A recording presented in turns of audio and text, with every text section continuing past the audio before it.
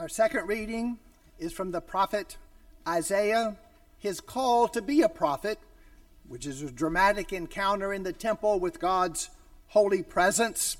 It's recorded in Scripture in Isaiah chapter 6. Listen now to God's word.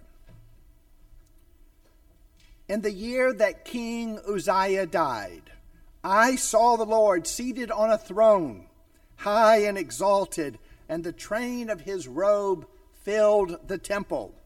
Above him were seraphs, each with 6 wings. With 2 wings they covered their faces, with 2 they covered their feet, and with 2 they were flying. And they were calling to one another, Holy, holy, holy is the Lord Almighty. The whole earth is full of his glory. At the sound of their voices, the doorpost and the thresholds shook, and the temple was filled with smoke. Woe to me, I cried. I am ruined, for I am a man with unclean lips, and I live among a people of unclean lips, and my eyes have seen the King, the Lord Almighty. Then one of the seraphs flew to me with a live coal in his hand, which he had taken with tongs from the altar. With it he touched my mouth and said, See, this has touched your lips. Your guilt is taken away, and your sin atoned for. Then I heard the voice of the Lord saying, Whom shall I send, and who will go for us? And I said, Here am I. Send me. May God bless the reading and the hearing of this portion of his holy word. Let us pray.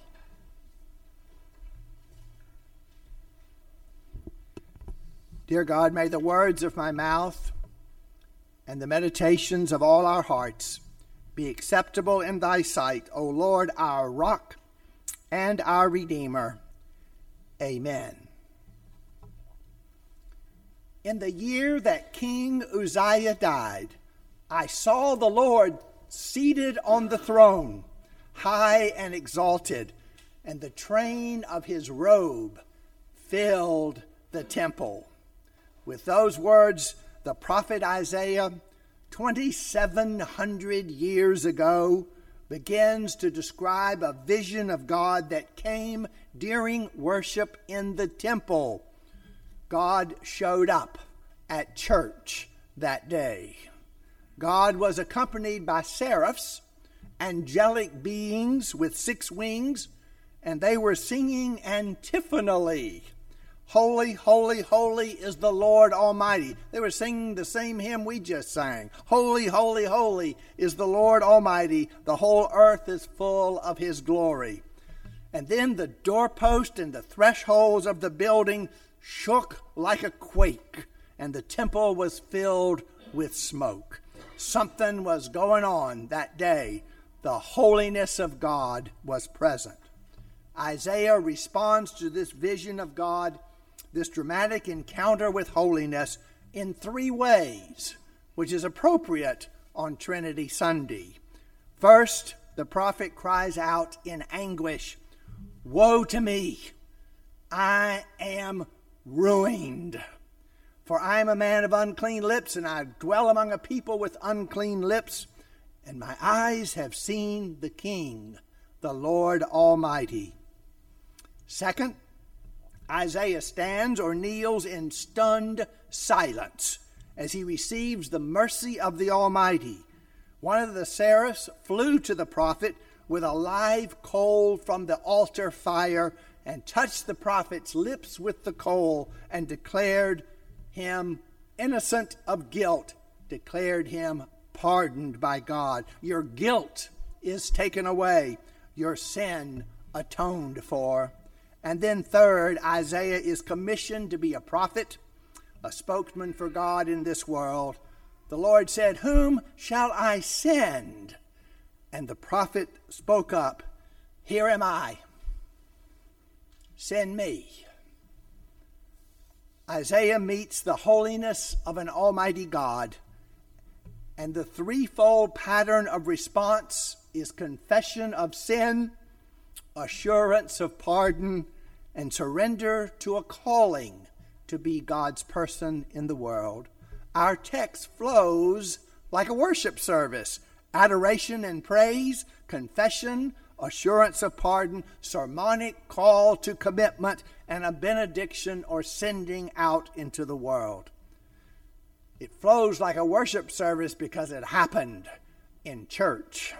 People in the Bible and in the history of the church have gathered with others to read the scriptures and to pray and to worship God, and sometimes in the midst of their worship, they found themselves actually meeting the holiness of God and accepting a call to service in the world. It happened for John Wesley. You know, one of the connections we have with church history here on St. Simon's Island is this is the place where those Wesley brothers, John and Charles, came here a long time ago. Charles sort of stayed here, and John went up to Savannah. He got rejected by his girlfriend, came back and picked up Charles, who wasn't a happy camper either, and they went back to England. It was a miserable vacation to the New World.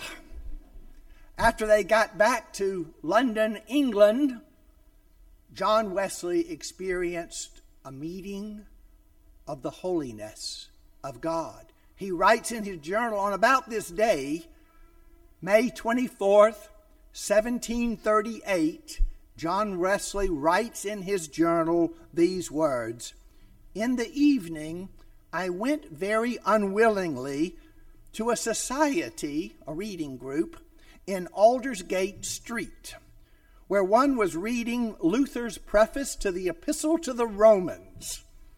About 9:15, John Wesley writes, while he was describing the change which God works in the heart through faith, I felt my heart strangely warmed.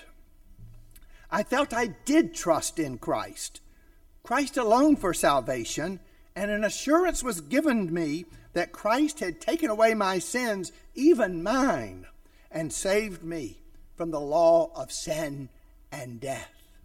Immediately John Wesley began praying with all of his might for the enemies who persecuted him.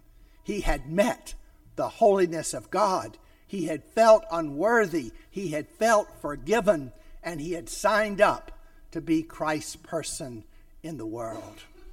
This pattern of meeting holiness and responding with a confession of our own unworthiness, and then receiving the undeserved mercy of God's forgiveness, and then feeling called to a new way of life, not centered around our selfishness anymore, but dedicated to life and love and faith with God.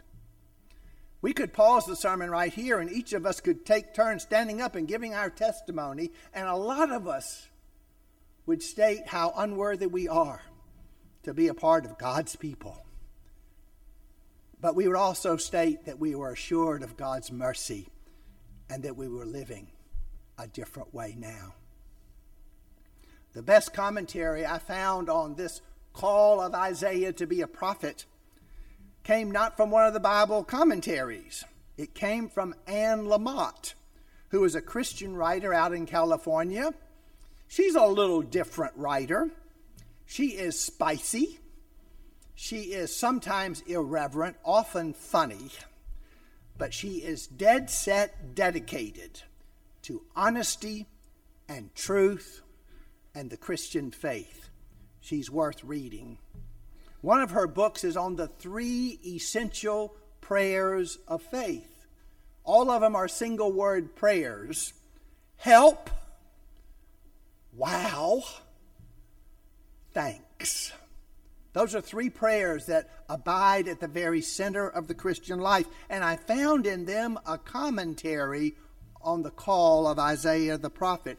I would like to invite Anne Lamott to comment on our story with words from her various writings. First, Isaiah cries out, "Woe to me! I am ruined." Pretty strong language. I am ruined. Anne Lamott writes, "Sometimes the first time we pray, we cry out in the deepest desperation, God, help me. It makes us possibly teachable. She continues, help is a prayer that is always answered. It doesn't matter how you pray, with your head bowed in silence, or crying out in grief, or dancing. Churches are good for prayer, she writes, but so are garages and cars and mountains and showers and dance floors. Maybe that tells us where she lived. She continues, I've heard people say that God is the gift of desperation. And there's a lot to be said. There's a lot to be said for having reached a bottom where you've run out of any more good ideas or plans for everybody else's behavior, or how to save and fix and rescue, or just how to get out of a huge mess, possibly of your own creation. Help. Isaiah is silent as he receives mercy in the form of a coal touching his unclean lips, and he is forgiven. Perhaps Isaiah doesn't speak on the occasion of receiving God's mercy because there is nothing to say. Anne Lamott writes, you were loved because God loves, period. God loved you and everyone, not because you believed in certain things, but because you were a mess and lonely and God's child.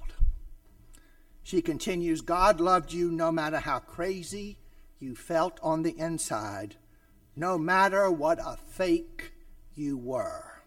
God loves you always, even in your current condition, even before coffee. She writes another place, I do not at all understand the mystery of grace. Only that it meets us where we are, but does not leave us where it found us. Isaiah was speechless, but perhaps the only word we could find for God's mercy applied to our lives would be Anne Lamott's simple prayer, wow. You know, you are forgiven. I am forgiven. Wow. And thirdly, when God asks, whom shall I send? The prophet says, here am I, send me. Signing up for service is always saying thanks to God. Anne Lamott writes, gratitude begins in our hearts and then dovetails into behavior. It almost always makes you willing to be of service, which is where the joy resides. It means that you are willing to stop being such a jerk. When you are aware of all that has been given to you, it is hard not to be humbled and pleased to give back. She writes another place, again and again I tell God, I need help. And God says, well, isn't that fabulous? Because I need help too. So you get that old woman over there some water, and I'll figure out what we're going to do about all your stuff. Maybe Isaiah and Anne Lamott are like-minded prophets. Woe to me! I am ruined. Help. Stunned by God's mercy. Wow. I'm ready to go, send me. Thanks. Meeting holiness is coming face to face with the God who knows you very well. The God who knows the truth about you and me. The God who forgives us with an amazing grace. And the God who sends us out to love all people. What are you going to say when you meet the holiness of God. Help. Wow. Thanks. Thanks be to God. Let us pray. Eternal God, our Heavenly Father, sometimes we have tamed you and turned you into our buddy and our helper. But you are the God who refuses to be tamed. You are the God who is holy, holy other. You are the God that stands before us wanting to know how we have lived. And we are the people, when we meet your holiness, confess our sin, receive your pardon, and are changed and commissioned to a new way of life. We thank you that it happens in church sometimes.